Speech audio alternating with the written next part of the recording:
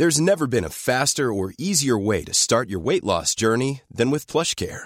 PlushCare accepts most insurance plans and gives you online access to board-certified physicians who can prescribe FDA-approved weight loss medications like Wegovy and Zepbound for those who qualify. Take charge of your health and speak with a board-certified physician about a weight loss plan that's right for you. Get started today at plushcare.com/weight loss. That's plushcare.com/weight loss. plushcare.com/weight loss. The Science of Sports podcast with Professor Ross Tucker and sports journalist Mike Finch.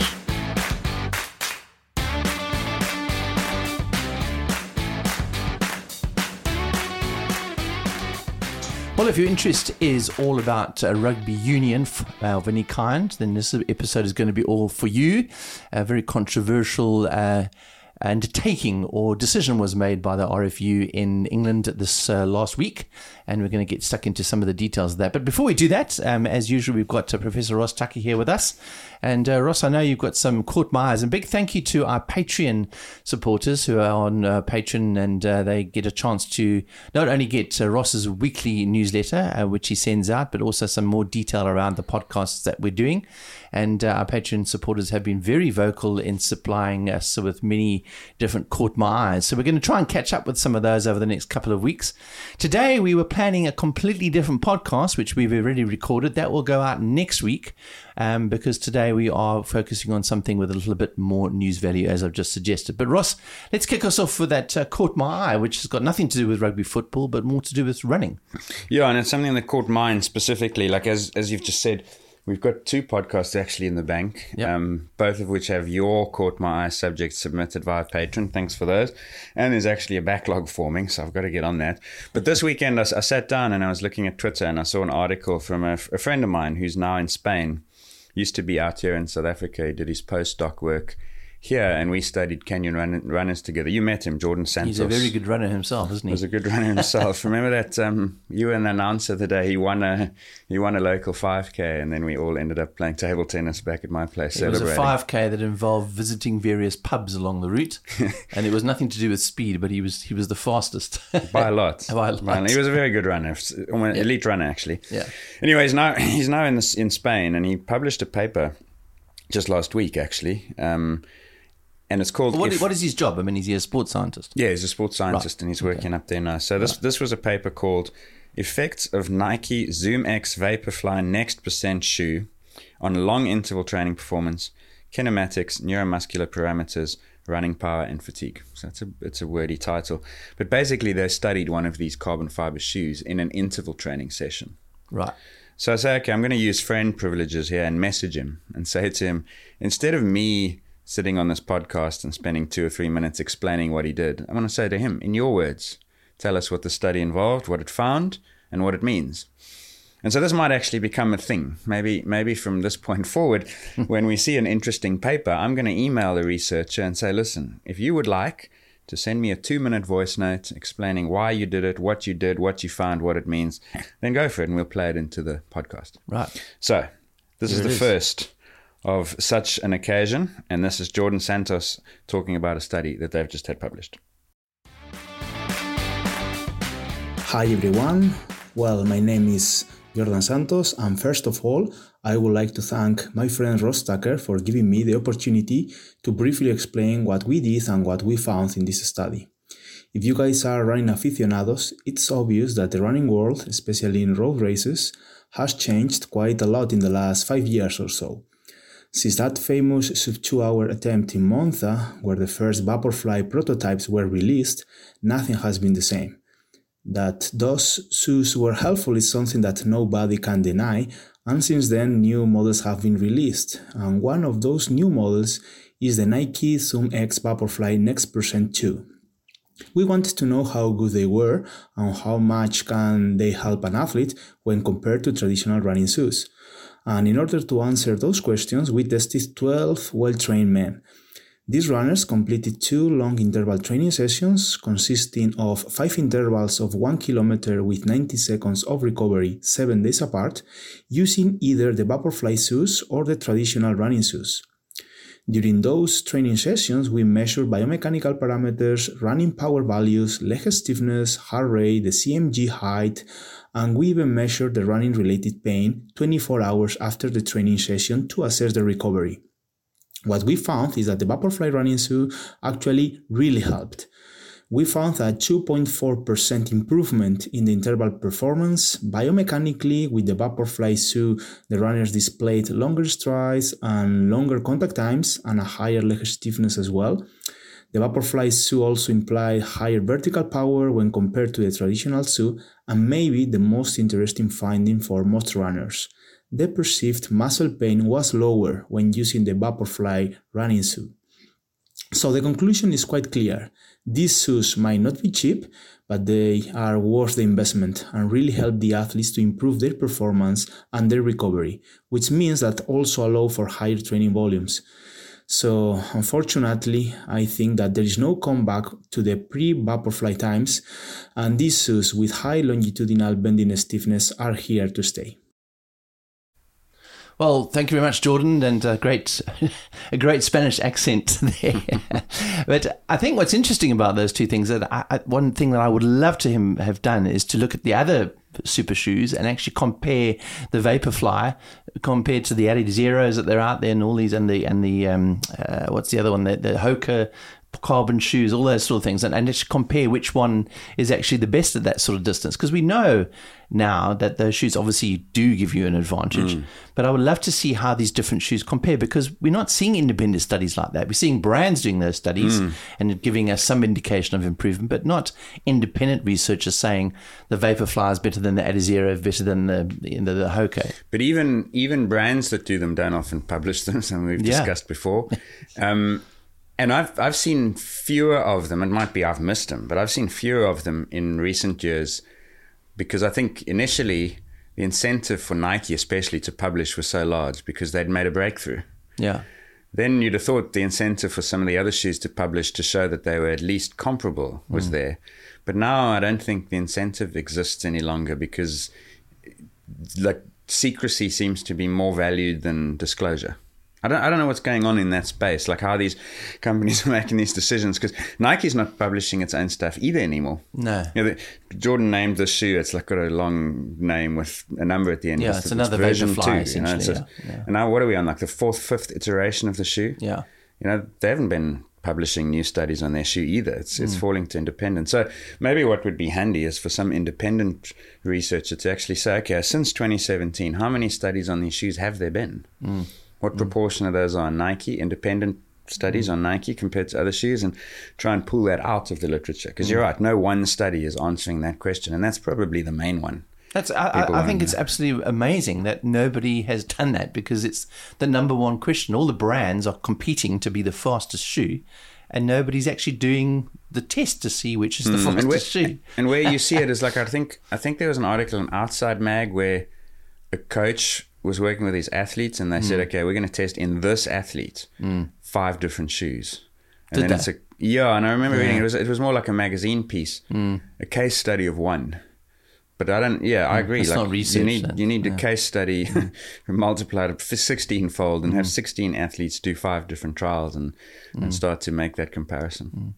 What's interesting at the end of there, he talks about the fact that post-run stiffness was significantly lower, which I thought was quite surprising, because I thought if you're running faster, maybe there would be more post-run stiffness. The only question I have, and this is one of the interesting stories around this super shoe, is does it potentially create more injury problems if you're using the shoe a lot? So you see a lot of elite athletes will train in one shoe and then use that shoe for racing purposes, because training it actually can cause more damage, although I haven't seen much research into that either, to be honest. Yeah, I remember it was either late 2017 or 18, there was a conference at which a study was presented showing that when runners do long runs in this shoe, that would have been first iteration of the Vaporfly, their muscle soreness immediately after and the next day was lower.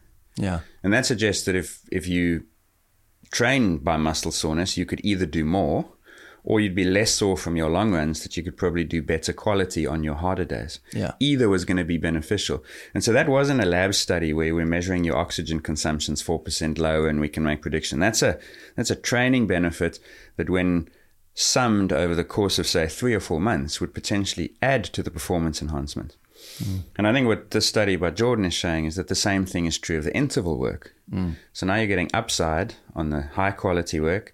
You've got less downside in the form of muscle soreness. So you're getting all the benefit without the risk. Yeah. So for me, it seems like now the thing is, right, how am I best going to use this tool? How do I manage? Because the shoe is now a tool. And how do I incorporate that tool? Do I do all the sessions? Because maybe there is an injury risk. I don't know. That'll take a 6-month long study, and who knows? Maybe they're working on it next. We'll see. And I wonder how many athletes run in those shoes all the time. I know some people have bought those shoes and that's what they run in. And I haven't seen anything that suggests that there's more injury risk, but there hasn't been enough research into it yet. I remember being in Monaco at the IOC medical conference, and Yanis Pizzolata spoke to me. He was the guy doing a lot of the early research on. He must be Greek. With South African connections. Yeah. And he said to me that he was working with Ethiopian and Kenyans. And he said to me, was he biomechanist or? No, he's a sports scientist and physiologist who's done a lot of that work. And he said that they were finding that within 2 or 3 months, the shoe lost all of its elasticity. Yeah. And I don't know whether that was the foam or the foam plate interface or the plate, but he basically said that after a couple of months, it was like running with a frying pan on your feet. Okay, well, that's interesting, isn't it? And yes, and so there would be a study there on like what is the lifespan, the performance lifespan, and then if there's a performance implication like that, there must be an injury one as well. So there's a lot about these things that is not known, but what is known more now is that they're definitely helping, and that's where. That shoes costs, I mean, I saw an ad the other day, it's like 4,500 Rand now. Yeah. So that's comfortably in the high to $300. $300, yeah. So if you're a school kid in a pathway and it makes that much difference over time and acutely, the shoe now becomes a filter. What's interesting is that nobody has done anything, as far as I've seen again, where they have restricted the use of those shoes at things like schoolboy level. Because if some kid has those shoes, there is going to be performance advantage, and not all kids are going to, moms and dads are not going to pay that sort of money. So there is a economic reason why they should keep the shoes, not those super shoes. But how do you police that, I guess? Yeah, exactly. Yeah, not at school level, it's tricky, isn't it? No. Yeah. Like the US college system would be interesting. I know my brother who lives in Australia, a very good runner himself. He's a sort of 33-minute 10K kind of guy, and he's got a son who's 8 years old running sub 20-minute 5K, very good runner, running in the Nike Vaporflies. And yes, he absolutely believes that the shoe makes a big difference, but he's got an advantage theoretically against his other kids that are probably not running in those shoes. Yeah. So now a scout has to say, yes, how fast were you? What shoe are you in? I mean, it's difficult enough trying to assess differences in biological maturation and training history and training age versus chronological age. And so on. Now you got the shoe. So anyway, I love Jordan to do that study. I mean, we're going to throw some challenge at him and to say, well, could you do that same study with various different shoes from different brands and see whether you can come up with some sort of conclusion as to which shoe is the fastest? Maybe he'll get back to me when he hears this and he'll say, of course we are. Jordan, I know he's listening. Yeah.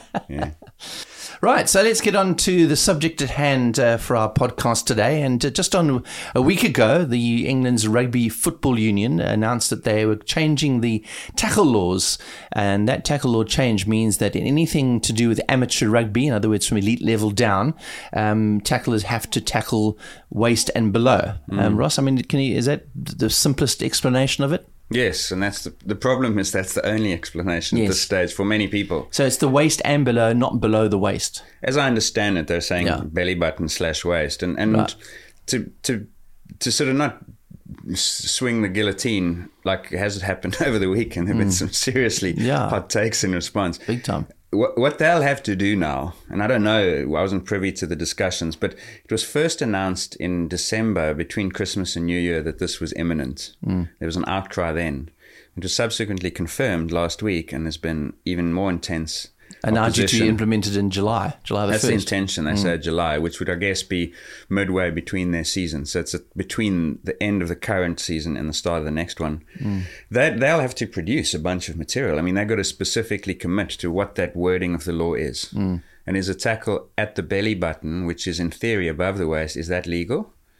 How much room for error are they going to allow? Are they going to do anything around the ball carrier? Because in France, we'll get onto this, I suppose.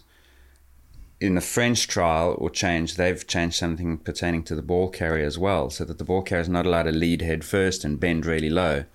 They talk about giving the tackler access to the pelvis for the tackle to be made by law.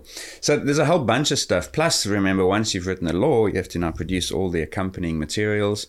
There are some cautionary tales in the last 2 years of how if you don't nail that communication and get people to understand exactly what you're doing, you end up creating a new set of problems. So making the decision to change the tackle height is step one, but there are a handful of steps beyond that, and presumably they're now busy discussing what those need to look like and then introducing them. So we might be criticizing a future prospect here, not current. Yes. Well, let's just give some context to the conversation for those of you that haven't listened to past podcasts that we've done on this. So the reason why there is this talk around the tackle law is obviously, and you've done a lot of research, just to put it out there, Ross, obviously you're involved in World Rugby. You've been involved in a lot of the research that goes into this.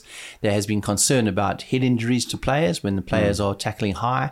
And as a result of that, there's been a push towards lowering the tackle. Is that a fair summary of where things are heading in terms of not only amateur rugby, but also the professional game? Yeah, fair enough. I think the lowering the tackle has been put forward as the solution to the problem. So what's the problem? The problem is head injuries. And it's head injuries acutely causing concussions, and it's subclinical or non-concussive head injuries. In other words, the 10 impacts you'd have a match, none of which reach the clinical threshold to actually cause symptoms and concussions, but which might have some long-term detrimental effect. We call those, some people say subconcussive, others would say non-concussive. No one really knows how they accumulate, why some people are at risk. But what we all know, and hopefully anyone listening to this, irrespective of your position on the latest changes, would know, is that there are lawsuits. And in fact, on the very same day that the RFU announced its change to the tackle height, a lawsuit of 55 amateur players was brought against them, World Rugby, and other unions. So this is a problem in the amateur game, clearly. We know that there's an even bigger lawsuit in the professional game, talking about rugby being responsible for causing these head injuries, not treating them, not diagnosing them. So that's the context against which this happens. Now, in order to try and solve the problem, once you've identified the problem, concussion rate is too high, and it is high. Like, we must be very clear. Yes, other sports might not measure them at the same in the same methods and the same scrutiny as rugby does, but the rugby has the highest concussion rates of any contact sport. I mean, the question is it a concussion epidemic? I mean, is that a fair description of it? I suppose that's philosophical in the sense that for some people the rates would be acceptable, and they would ask, and this has happened over the weekend, they would insist that people sign a waiver, take the risk on themselves and get on with it. Yes, like you do with any sport that has risk. Yes. Right. Others would say, but hang on a moment, we don't know what the magnitude of that risk is. Like, players walk onto a rugby field knowing there's a risk of injury. Yes. And every player will suffer injuries. They know that, and they accept that risk, and they enjoy the sport regardless because they love the contact and the physicality of the sport. But the counterpoint to that is that they don't necessarily know the magnitude of that risk. And that's important, because if you're going to weigh up risk versus reward, you can't weigh up two vague concepts. You have to be able to say, am I guaranteed to get this severe outcome? What's the likelihood? What would happen to me if I did get it? And I would say that even 20 years ago, people didn't know that they would get these long-term neurological problems from playing rugby. But is there enough of an incidence to suggest that 20 years ago, players that were playing 20 years ago are suffering the consequences of that now? I mean, do we have enough evidence to suggest that is a real problem? Well, we don't have... It's a good question, and we don't have a precise measurement of what the prevalence is of these conditions in retired players. So if you listen to some organizations, they will say exceptionally prevalent. They'll say more than half of rugby players, but that's a claim not backed by any evidence. the counter is equally true. There's no evidence to show that it's incredibly rare. So if you took 100 players who played elite club or international rugby between, let's say, 1990 and 1999, that decade, no one knows what proportion of those hundreds have got these problems. Yeah. And then, of course, it becomes a debate about how do you attribute that problem to concussions versus non-concussive head impacts versus other behaviors that might have caused these issues. So that's where it gets quite vague and difficult. But what's unknown there is the magnitude and this precision around it. What's not disputed is that there is a problem. The question is, how big is the problem? Because understanding how big the problem is quite important, because if it's a small problem and you fix it with a big change, then you've overdone it, right? Well, without sounding trite and avoid the pun here, but how do you tackle a problem that might not be a problem? Well, it's a problem. The question is, how big a problem? Yes. Okay, so there's no zero issue or everyone issue. Yes. It's somewhere in between that. So there's no black and white. This whole thing exists in some kind of grey space, which is why then people's philosophical leanings about whether you should accept risk or not, when should you accept risk or not, how much should you change. And so what I've tried to make the point of in an article I wrote for patrons and made it eventually public is that it's not a question of whether something should be done, it's how much should be done. It's a calibration question. It's a volume question. It's not an on-off. It's not about switching the lights on or off. It's about how far do you want to adjust the dimmer. Right. Do we want to keep the lights on almost as bright as they are, or do we want to dial them right the way down? Yeah. And the rejection of the RFU's change is that people are saying that's too much. You've changed so much now by bringing the height all the way from the shoulders down to the waist. Because it was sternum. Well, it's shoulders. They trialed sternum. New Zealand, for instance, have said sternum. In November last year, they agreed to go to sternum, and the French have gone waist. So, and this will happen more and more. Mark my words, the different unions now in their community games will lower the height in coming weeks and months. But how far will they lower the height?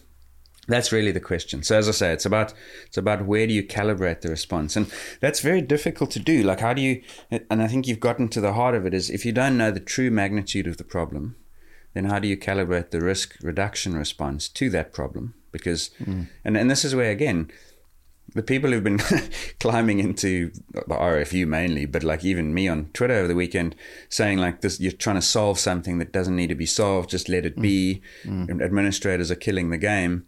They don't see it from the perspective of the other side who's saying like rugby should be banned or tackling should be totally banned in kids under 15 or whatever the case is.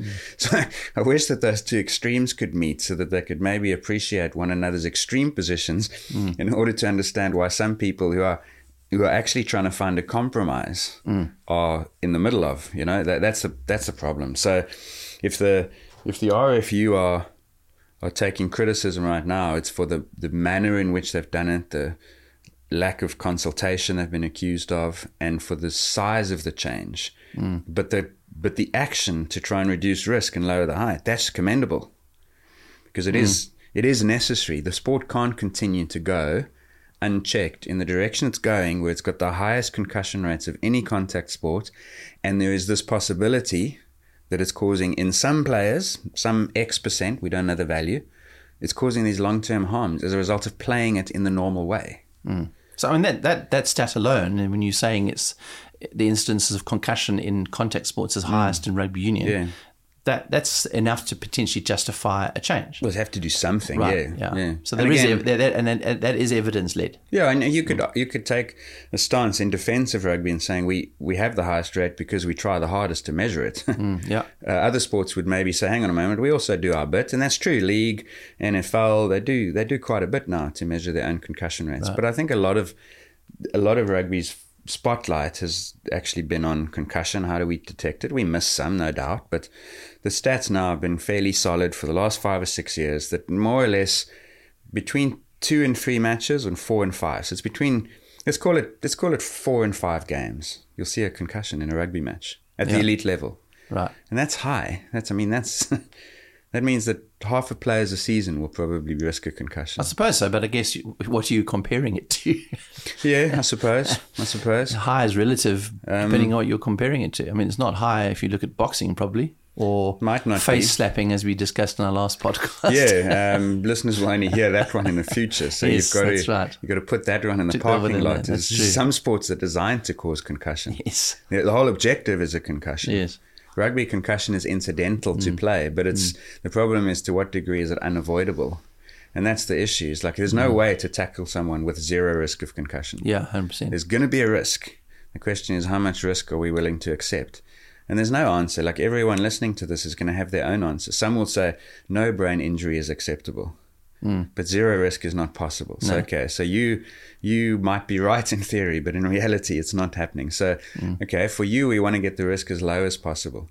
But the sport can only ever be asked to make reasonable changes to lower that risk, not to make the sport non-contact. People say, like on Twitter, I might as well make a touch.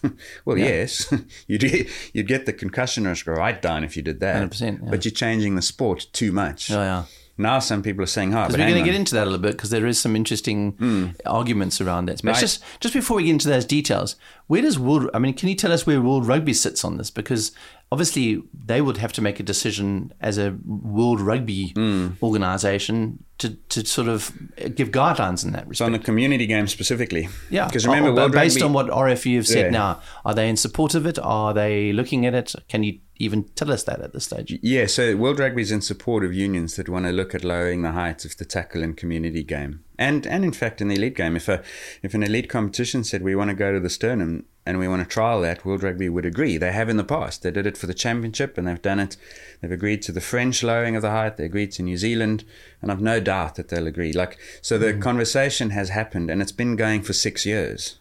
We recognized 6 years ago, based on the data, that lowering the height would be a way to reduce the risk. We'll get into maybe that exact study and how those studies, not just one of them now, how they found that and the dialogue that's happened for literally the last 6 years. But and they might well be in the next few weeks. World Rugby's got its first quarterly meeting at the end of Feb, and it might well be out of that comes a formal guidance document. Mm-hmm. But up to this point, World Rugby hasn't had a policy because World Rugby doesn't have community rugby. Each union is responsible for its own community game with the guidance which has been provided. So I suspect that it will happen more around the world, and it'll happen with World Rugby's approval and blessing, and potentially even guidance to say, if you do this, do that, to support it.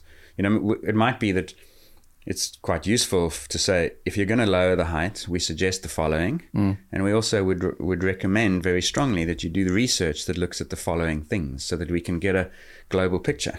Yeah. And I mean, again, now speaking more personally, when the French said we want to go waist, we thought, okay, you do sternum, you go waist, cool. Let's see what it looks like. When New Zealand say sternum and RFU say waist, to me, that's opportunity because, as I say, we don't know. Nobody knows where to calibrate the response. And it's only by looking at what happens when you calibrate it to X or level Y that you might be able to make these decisions.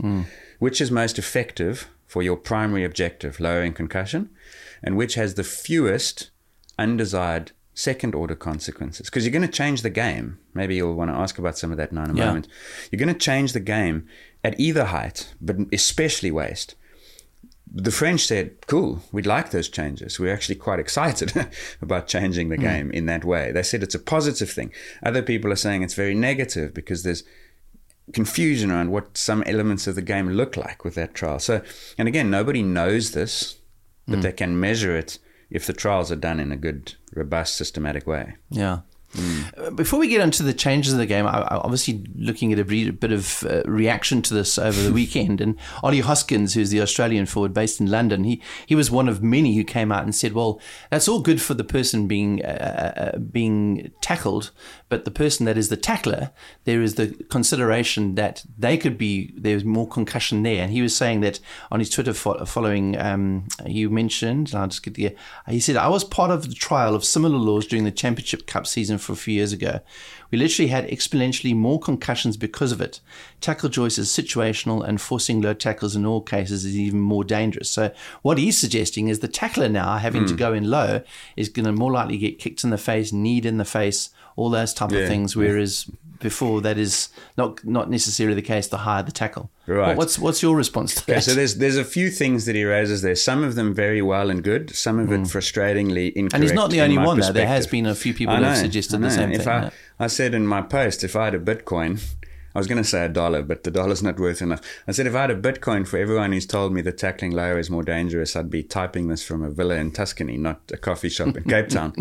Because honestly, for 6 years, and I have to rein my frustration a little bit, because I know, like, I'm immersed in it, and I've done, like, this. We've looked at the data, not just me, but a bunch of people working in the space. And we know where the risk is higher, and we know where the risk is lower. But you don't know if the risk's lower because the law hasn't allowed you to necessarily measure people who take somebody low. Because if they implement this risk down the line, then you will see whether that is going to be the case. We don't know that yet, do we? Well, that's the intervention side of it. But that's the intervention side of it. And where that's a good point is if you force it low all the time, and this is the point Ollie Hoskins made that is good. If you force it low all the time, then you might create situations that you have higher risk in a new situation that doesn't currently exist. Correct. Most obvious example of this, and I'll use this by way of getting to that championship study, which has been like the bane of our lives for 4 years now. The most obvious example is when you watch rugby, between 30 and 50 times a game, you'll see a player pick the ball up at a ruck or from a maul, potentially, whatever it is, in a low position and then run low into contact. So the ball carries low to the ground, often leading with their head into the tackle. The most common tackle that's made against that player is that the tackler is upright and he kind of soaks him into his midriff. Mm-hmm. So the head of the ball carrier strikes the torso of the tackler. The tackler's head is well removed from any danger, and the ball carrier's head is striking what is a softer part of the tackler's body. That situation is actually quite safe, and you wouldn't actually want to change it. Mm-hmm. The problem with the championship trial, among a few different issues, is that in the communication of the law change to the sternum, the perception among the coaches and the players became that tackle would now become illegal also.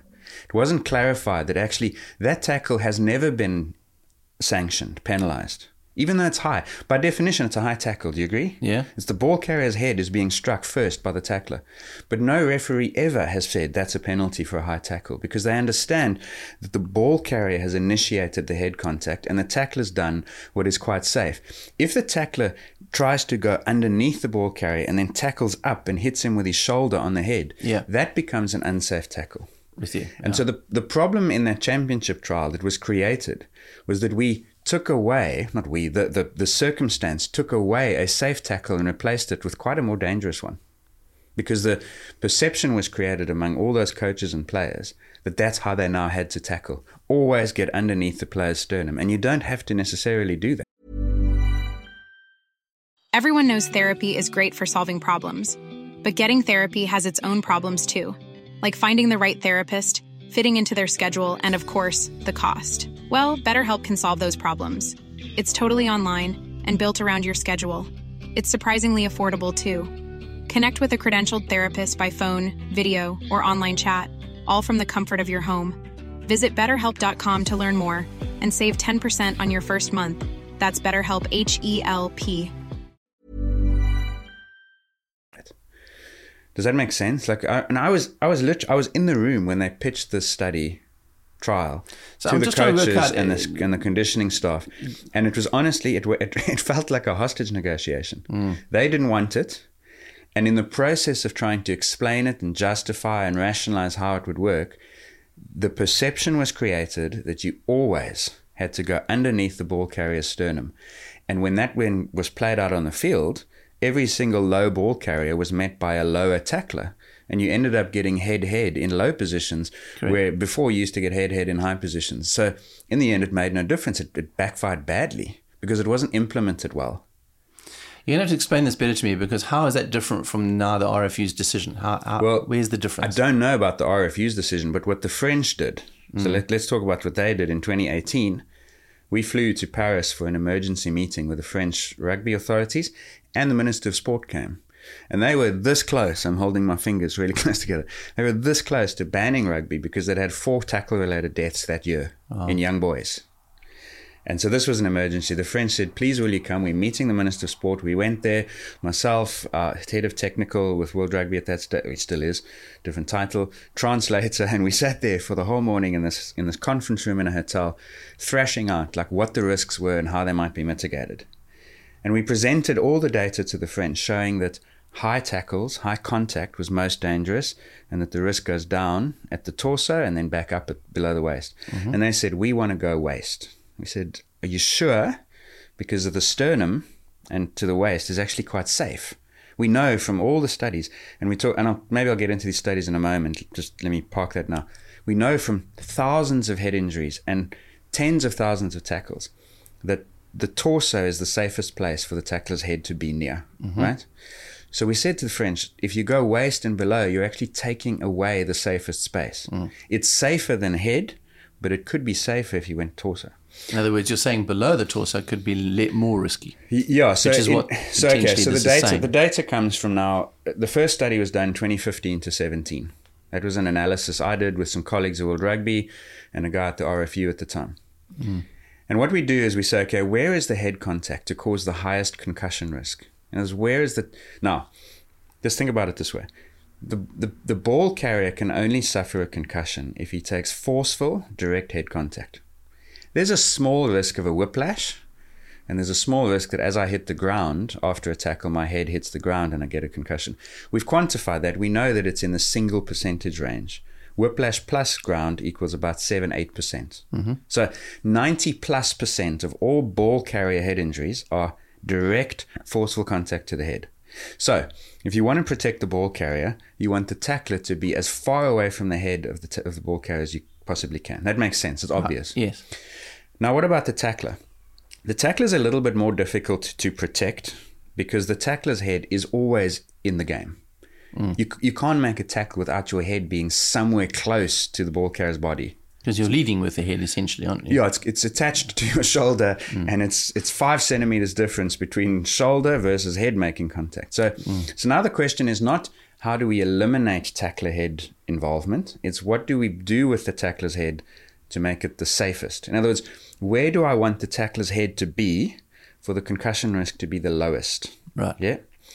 And the answer is gained from now studying. You take 6,000 tackles that didn't cause a head injury, and you take 600 tackles that did, and you ask how they differ. Where per 1,000 at this height versus that height, per 1,000 tackles where the tackler's head is near your shoulder, your torso, your hip, your knee, and your lower leg, what's the risk of a head injury? Right. And the picture comes out in the first study we did. There's a green zone. Now, hang on, let me go from the top down. There's a red zone of highest danger when there's a head-shoulder interaction. So in other words, I'm tackling you, and your head and my head share airspace, or my head and your shoulder share airspace. So yes. when we share airspace above the sternum, red zone, right. Very high risk. Yes. Like literally 1 in 90 tackles, if my memory serves me, from that first study was going to cause a head injury. Then you get a green zone from the sternum down to the hips. That's where the head is ending up. That's where the proximity of the tackler's head to the ball carrier's body. So in other words, the shoulders are lower than that. The tackler's shoulders, correct. The tackler's shoulders, yes, exactly. Yes. So your target point is somewhere between the sternum and the hips. For the head. Then your head is, but you're not targeting with your head. You're targeting with your shoulder, and your head will then be in that proximity. Right? Yeah. Okay. Green zone. Then when you go hips and down, you get an orange zone. So it's kind of like Goldilocks now. Not too high, not too low, just in the middle. Like right. So many things, but a balance, right? So that was the picture. We then... Because then what happened was a lot of coaches and people in the sport said, no. Just to stop you there. So I just want to make sure that I'm understanding this correctly.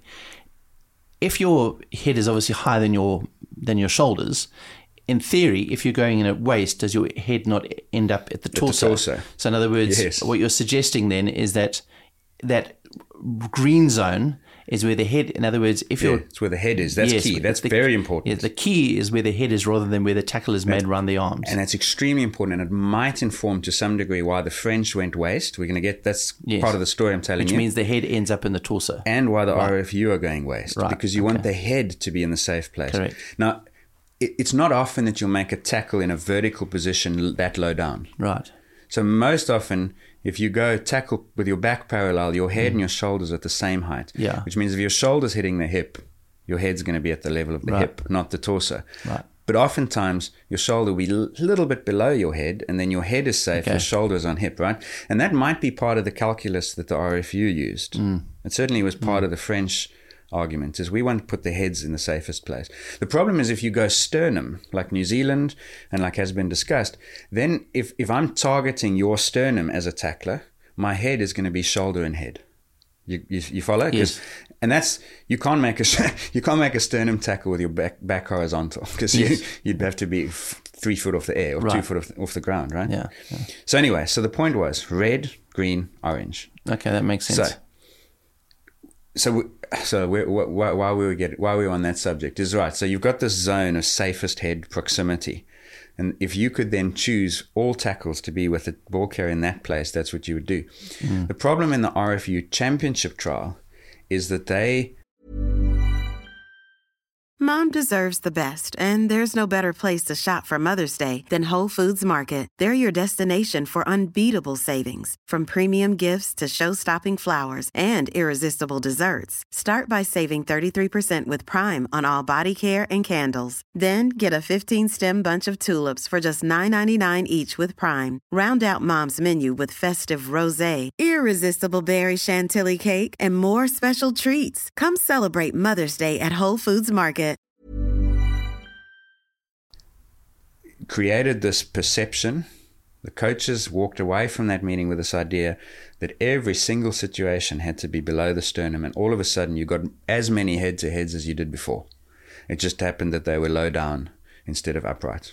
Makes sense. In other words, the head was at the waist rather than... Well, the head was at the head, because what was happening was the ball carrier was going low into contact and the tackler was going low into contact. Okay, with you. And then I'll give you another example, and this is where I want to be critical. And that happens because when somebody comes to tackle a ball carrier, what the ball carrier will tend to do is then lower his body and sort of charge into that person. Yeah. Right, okay. It happens for that reason, and it also happens because the ball carrier often wants to go low and pick and go from a ruck, or a try line situation. When you're 2 meters from the try line and you're trying to dive over the line, you're low. You want to be as low as possible there. Yeah.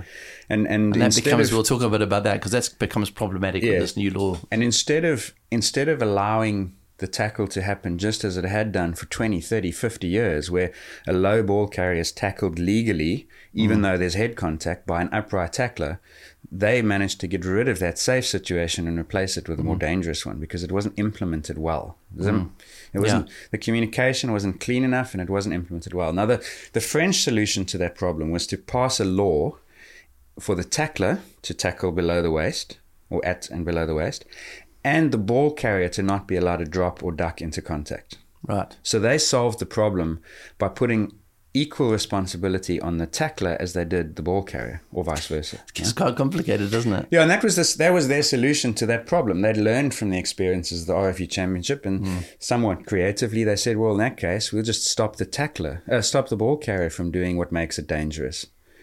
And I mean, I remember when is one bend more than another bend? I mean, there's always a natural becomes a subjective bend of the body, then it becomes subjective, doesn't it? It becomes complicated. But they said that risk was worth taking because, remember, for them, that not doing anything ran the risk of banning youth rugby in the country.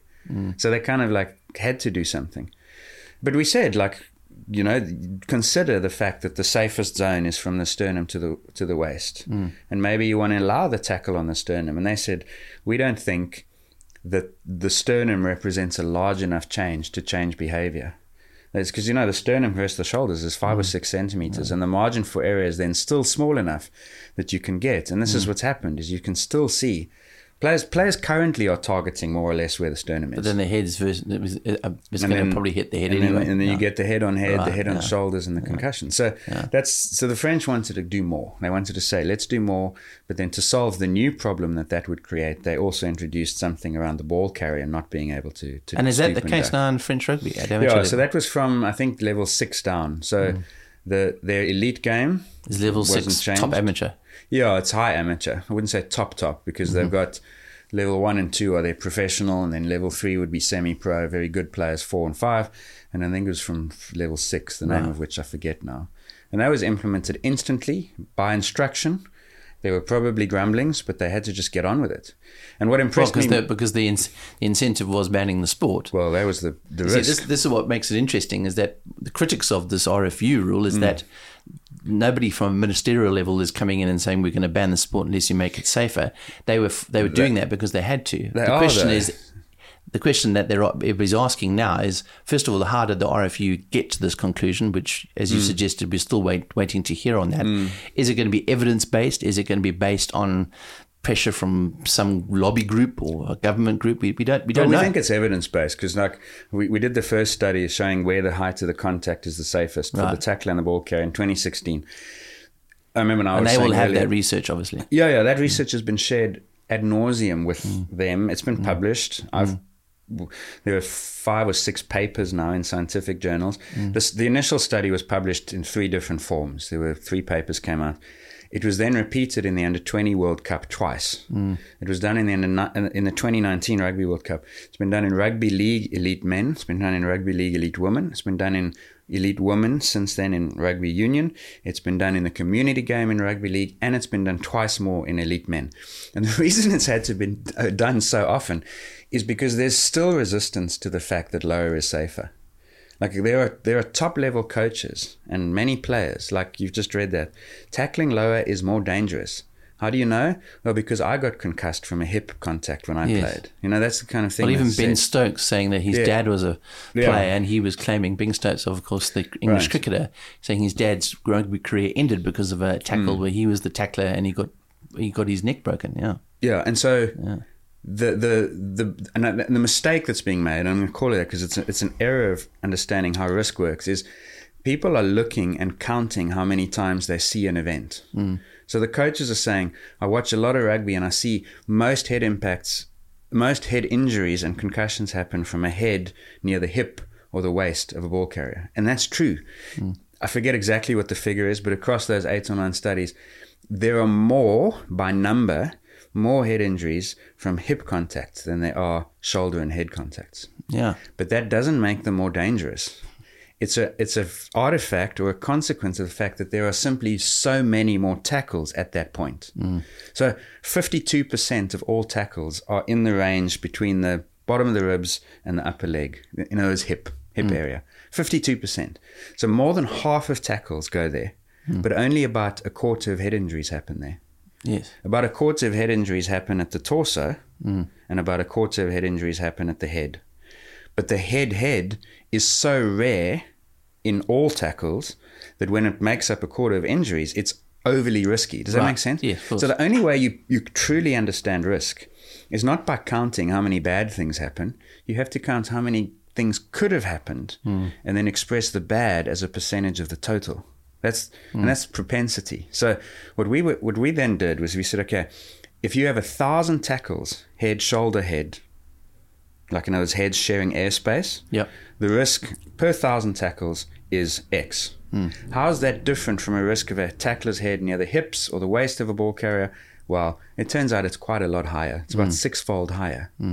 So if you are trying to change behaviors, you have to substitute one thing for another. What you'd rather have is fewer of the high risk and more of the low risk. For sure. And that means you want to see more head-hip and less head-head.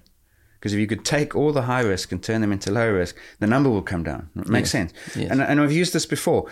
You will see, if your job was to count road accident fatalities, you will see far more people die in car accidents than motorbikes. You would not conclude that motor cars are more dangerous than motorbikes. There's just more motor cars. Because there's so many more motor cars. So there might be twice as many car deaths, but there are 10 times more cars than bikes. Yeah. So a proper understanding of risk, and this has been a struggle, this is where I get frustrated, is you cannot only count. You have to assess risk and then say, okay, the safest place for the head to be is below the sternum. All told, because what happened then was we presented this and the coaches said, right, give us a summary here. You know, like tell us the simple. And the summary was that if you draw a line at the sternum and you divide all tackles as head above the line and head below the line, not contact, not shoulder, head, right? head position. In other words, if heads are in space above the line at the sternum compared to below, the risk of a head injury is 4.5 times higher. Yes, that would make total sense. And the risk of a head injury to the tackler is 3 times higher if it's high contact. And that's where the drive to lower tackle height came from. In 2016 already, the discussion was, how do we get the tackler to be slightly lower or a lot lower? Yeah. And it's gone through different stages. It's in the elite game, it's been sanctions, red cards to try and drive them down. I don't think that's worked. I don't think the sanction is strong enough, and I don't think that the message has been well enough received. And I think it's been rationalized away as accidental rugby incident. Can't really change that. So like, we're not going to intervene. It's been a battle to get that message through. And now what's happening instead is they're saying, well, in that case, we're going to lower the height. That's what's going to happen. And I'm sorry for repeating this, but everything you say makes sense, except for the fact that we, in a year's time, because of the change, you can't really say, for instance, that if they make this change to the law, that things will be better. It could be in a year's time, and where this change of law might cause more concussions to the tackler. Yes, it could So we be. don't know that exactly. It is an experiment of some sort. And if that happens, then we would have to look hard and say, well, why did it happen? Because we know now from and when you count up all the times, the first study, the repetitions, the studies in league, the studies in women, studies in the community game, we're looking at like 18 to 20,000 tackles have been coded and 1,000 plus head injuries have been identified.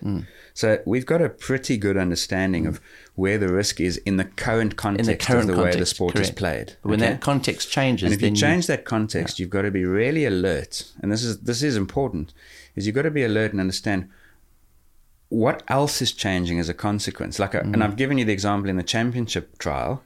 We changed the context and the behavior changed in such a way as to actually negate any potential risk reduction, because we saw a new phenomenon or a new circumstance arise that didn't used to happen. Low ball carrier and a tackler now, it became a race to the ground because the mindset, it was needless, I think. But there was almost like this intellectual panic. We can't go high, therefore we must go low. And you got overcompensation. The same would happen now if you said the ball carrier can't drop, but the tackler says, well, I've got to go low, low, low. You're going to get a lot of knees. And the knee's quite dangerous. Correct. It's not as dangerous as the head, but it's pretty damn dangerous. So you'd rather not have a head near a knee. No. So the titration or the calibration needs to be done just right, and the communication is very important. And then the third thing that has to happen is you have to be very clear about helping people make the adaptation and giving them time to do it.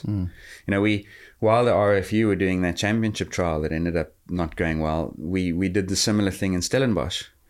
And sure enough, for the first 3 months of lowering the height to the sternum, there were more penalties and no reduction in concussion. It looked only bad.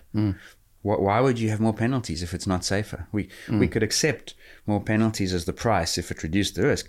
But then sure enough, after the third month into 4, 5, and 6, the concussion rates start to come down because it takes a bit of time. And in that championship trial, they had 8 weeks mid-season to shift to a lower height and then go back to a higher height.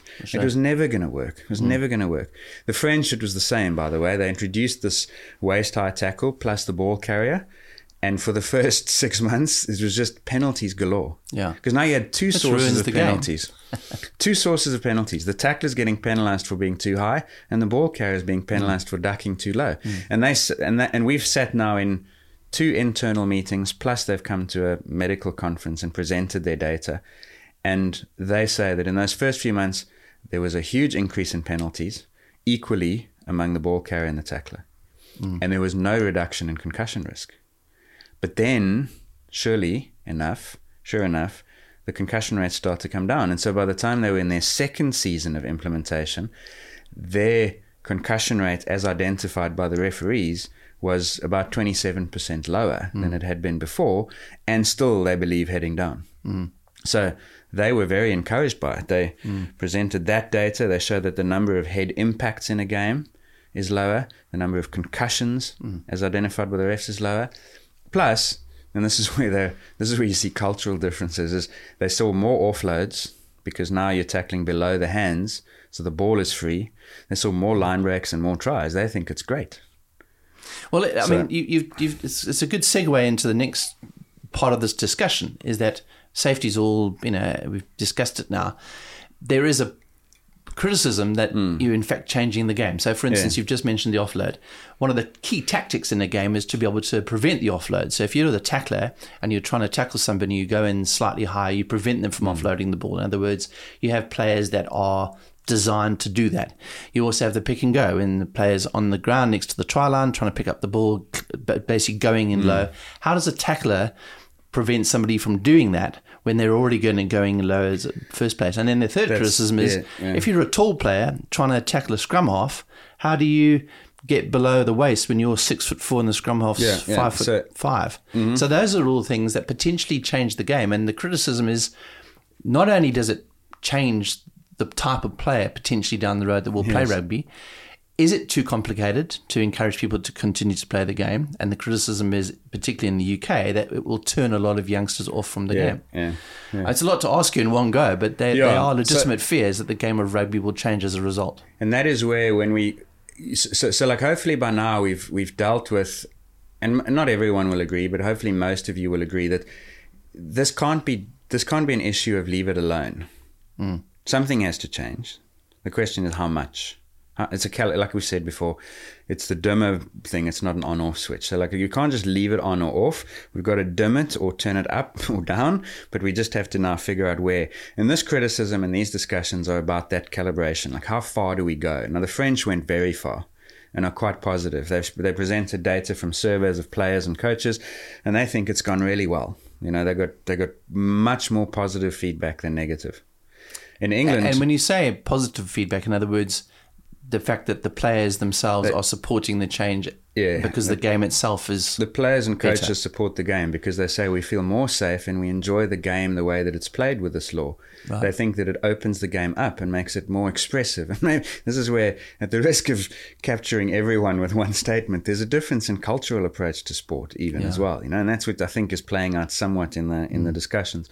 But the French loved it because the ruck is so clean, because now I'm tackling you around your hip upper legs, which means when you go down, your hands are free, you place the ball quicker, the arriving player gets it quicker, it's much quicker, it's much more dynamic and fluid and flowing, but it's not as attritional as the rugby was before, and they like that. So the French like that. Yeah, based on their surveys. They like some elements of that. They like it. So they're saying it's the opposite of South African rugby, which is a push and barge. I can imagine what would happen here if they said this overnight unilaterally. It would be the same as in England. There's going to be a discussion. They've got 50,000 signatures on a petition now rejecting this change. Right. So there's a lot to be said there. But yeah, the French players felt and the coaches felt that it was safer, and they enjoyed the game changes. To them, it was a positive. The same things that have been criticized as likely outcomes were actually deemed positive by them. So there you go. Perspective, position determines perspective. Because if you're a nation that is where, I mean, it's a blanket statement to suggest that South African rugby has always been about this, but South African Springbok rugby has been about the physicality of the game, even at the very highest level. And that's always been a sort of a part of the game that we've always excelled in. This potentially, if it becomes part of the professional game, might negate that physicality. And people will say that the physicality of rugby is a key component in terms of intimidating, in terms of getting psychologically a strength. When you're sitting in the scrums pushing a guy backwards, psychologically, if you tackle somebody hard and put them down, psychologically, that is part of the game. You're taking out the strength element of the game and turning it into a skills game. And I can see how, like, what some people understand by physicality would require contact at least to the upper body. There's another part of me that wants to point out that physicality is not synonymous with height. I mean, you can be incredibly physical, smashing someone at the belly button, and it would be a legal tackle. And in fact, on Twitter this weekend, there was like a tennis match of people saying, how about this one? And they'd show a waist-high tackle that's absolutely like textbook dominant. Guy goes backwards in contact. Someone would respond saying, yeah, but what about this one? And then show a guy getting bounced off and potentially injured at the waist. But then for every one of those, there's a head-high tackle. I mean, the Stormers fly half 2 weeks back, concussed by a head-to-head impact, red card to the tackler, clear as day. Yesterday, Jamie George was concussed by a head-to-head in an upright. So anyway, the point is, like, everyone's got exhibit A, B, and C in their armory. But to answer your question is, I don't know that physicality is always directly linked to the height. I think the French game, in some respects, would be less physical as a result of waist high, but in other respects, it's not. But maybe that physicality. If you watch rugby from 1970 compared to now, I mean, it's different. It's just that it's changed very slowly and it's evolved, whereas this is a revolutionary potentially change. And then in 1970, 1980, it was less physical than it is now. Am I right in suggesting that? Yeah, because the conditioning of the players, the Yeah, speed into contact, the structure of the game, the number of occasions that you get these big one-on-one hits was considerably lower back then. So there's definitely evolution that we can't always predict. Now what's happening is we're imposing a Darwinian natural selection level change on the sport and now trying to predict what that evolution will look like. And it might be that it becomes physical in other ways or becomes less physical. But again, my hat sitting here is player welfare, and if this could cause a 30 to 40% drop in the concussions, I would consider less physical potentially good, unless it changes the game so much that now it becomes more like a basketball match, with very little contact. But I don't know, I just don't see that. To me, that's a sort of sky is falling prediction. You have to protect against that to some extent. Yeah, you don't want it to go too far. But again, how will you ever know this without doing it and studying it? It's like chicken egg, people are saying we want to see the evidence that this is going to work for concussion and not change the game. Well, how? How are you going to get that evidence in the absence of making the change in the first place? You're asking the chicken to lay an egg before the chicken was born, hatched. Yeah. So that's why this is good, because between the French, New Zealand, England, and imminently maybe Scotland, Italy, Ireland, Wales, South Africa, Australia, who knows? These changes will happen in varying degrees and with various methods of communication, and it will give us a better understanding so that we can start answering that question. And there'd be no shame, in my opinion, 2-3 years from now, not 6 months. That's the risk, is that they'll give it 6 months and then pull out. Yeah. It's not long enough. You need to give this 2 seasons, like the French. They were brave enough to commit. They said, no matter what happens, we're going to stick with this. And now they've started in their, it's actually their 3rd season, but season 2 was wiped out by COVID, the pandemic. Right. But so in their 2nd actual season, they've seen changes. Now they're encouraged, they'll persist. But by 3-4 years from now, maybe the game looks so different and people say, actually, this is not what we want. We can pull it back. Why not? Go up to the bottom of the ribs. Why not go up to the sternum? That option still exists. It doesn't have to be, So it's an ongoing trial. Till death do us part. Yeah, I would say so. And they're going to call it a change. But I guarantee you, like in France, they've got good researchers studying it. New Zealand will have community injury surveillance studying theirs. And the English will have the same. I know for a fact they've already started to pull together a team of epidemiologists and rugby specialists, injury surveillance experts, to study exactly what happens with this. So the option remains on the table to move it back up. I mean, they might be pressured into moving it back up by the public response to it. I don't know. But if the evidence suggests that you get greater benefit from allowing slightly higher tackles with fewer negative consequences, then it's obvious what you have to do.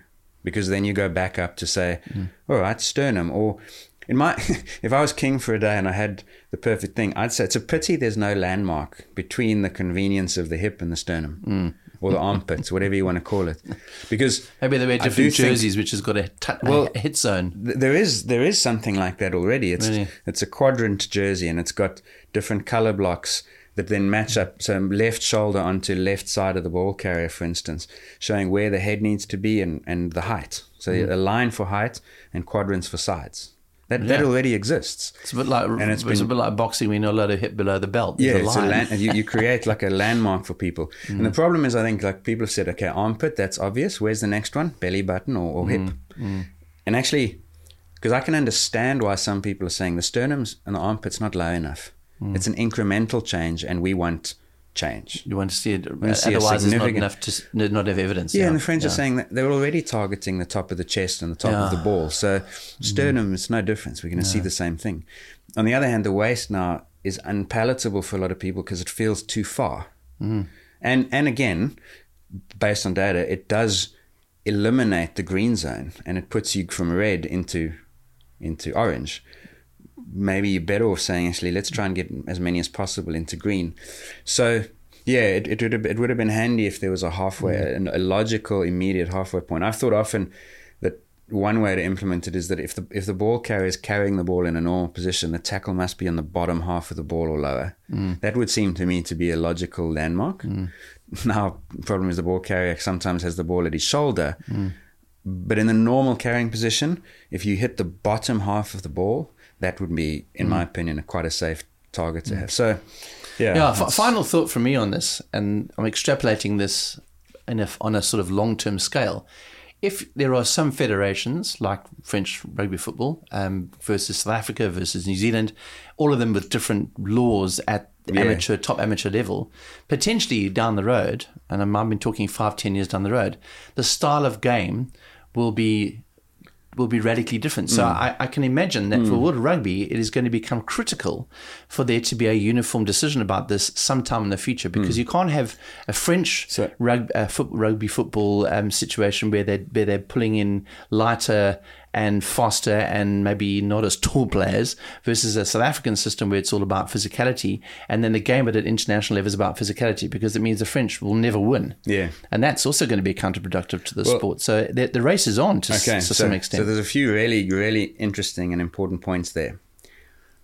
One is that this is not necessarily even a future problem. It's a present issue, because what they've done in England is set every level below elite, which means all schoolboys, even schoolboys who are in pathways to potentially become elite, are now tackling with a new law. Okay. Yeah. Martin Hawkins is a patron follower who's often very lively and engages on the posts on Patreon. And he replied saying he's got a boy who is currently playing, and the way they've been teaching them to tackle is to tackle higher in order to wrap up the ball. You alluded to that earlier. Stop the ball from moving, prevent the offload.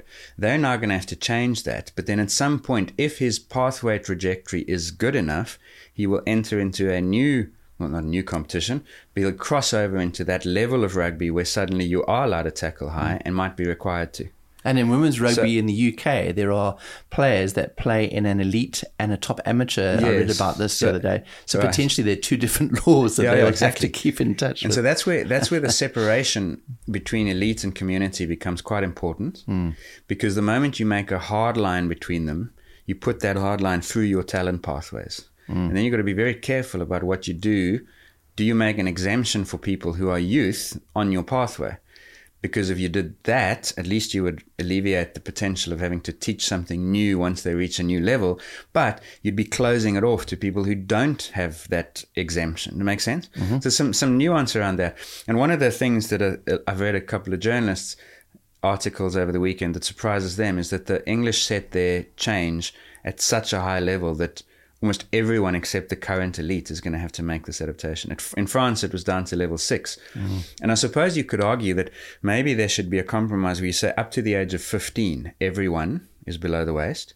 Then from 15 to 17, it goes to the sternum. And then from 18 and over, it goes to any height. But maybe in the future, the elite game also has to bring it down to the armpits or the sternum. But that kind of decision... But it has to be global, that decision, doesn't it? Well, that would depend on whether the union feels. That would depend on whether the union feels that they need that change, because you could see how some unions, and I dare say the French, would see it as an opportunity by making everyone tackle lower. You're actually teaching maybe better tackle technique. I think it's easier to tackle adjust upwards than down. But at the same time, you're creating a faster game with more one-on-one tackle responsibilities on players. And they might say, actually, we're not worried about this. Not might, they have, because I asked them.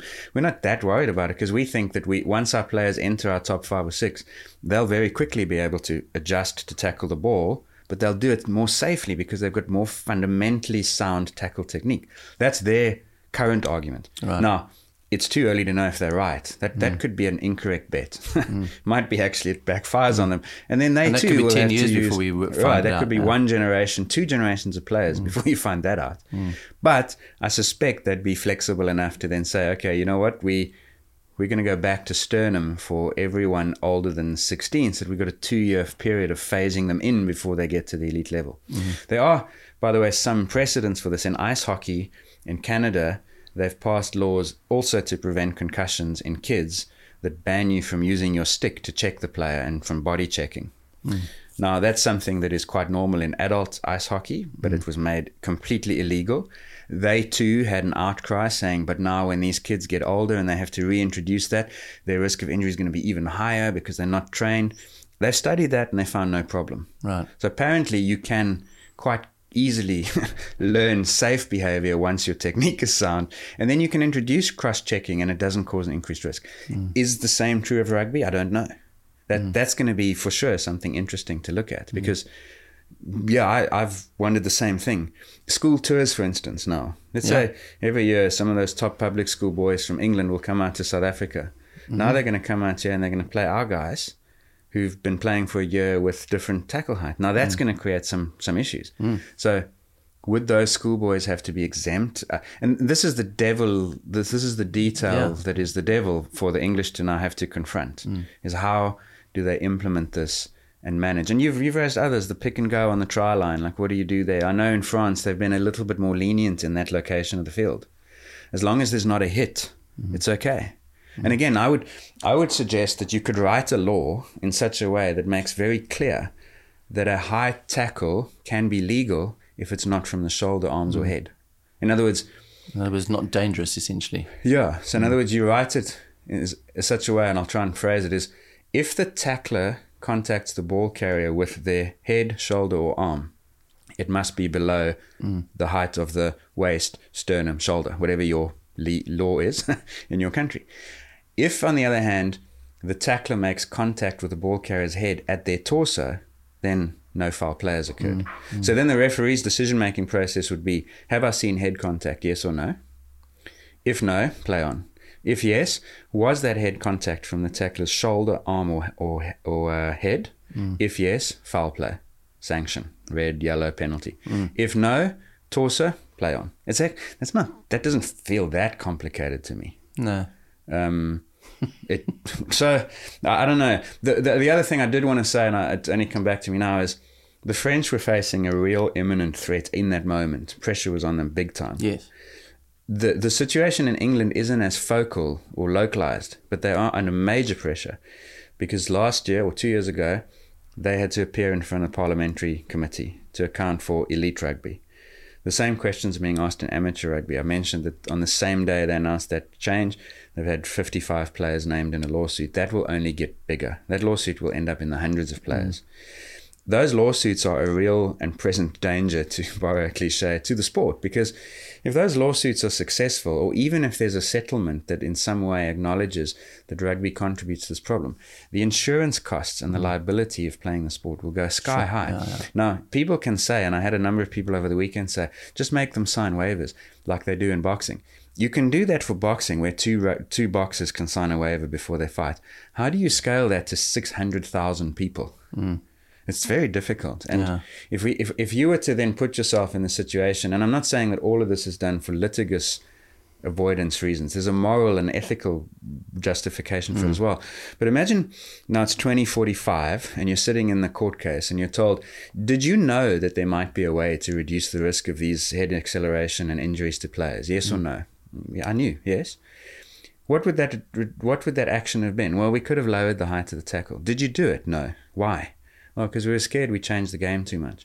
That's not a situation anyone wants to be in. Now, but it's also slightly, that does almost make sense. I mean, it's a fair defense. It's not. I mean, for the traditionalists that might seem a fair defense. The only defense you could make, change the game. Defense you can make is we didn't want to change the game so much. See, it's a question again of scale, not concept. Yeah. And that's what I hope, if people have stayed with me on this, like it's a lot of data and numbers, but it's a question of saying like the rugby has been compelled, it has to do something. The question is how much. Now in the elite game, we get stick all the time. Too many red cards. You've changed too much. You've affected the game. Yeah, but the behavior hasn't changed. So I'd argue we haven't done enough. Because the same proportion of tacklers are still upright and still having head-to-head and head-to-shoulder contacts as we had before. It used to be 25%. It's now 27% of all tackles are in that high danger zone. So we haven't budged them.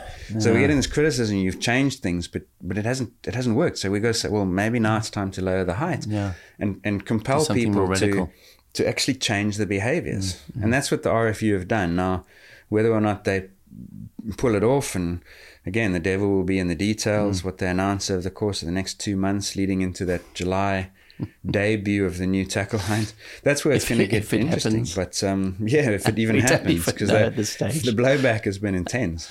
There's been a lot of opinion. But the point is that there is major pressure on the sport. And the people who are saying leave it as is are not aware of that side of it.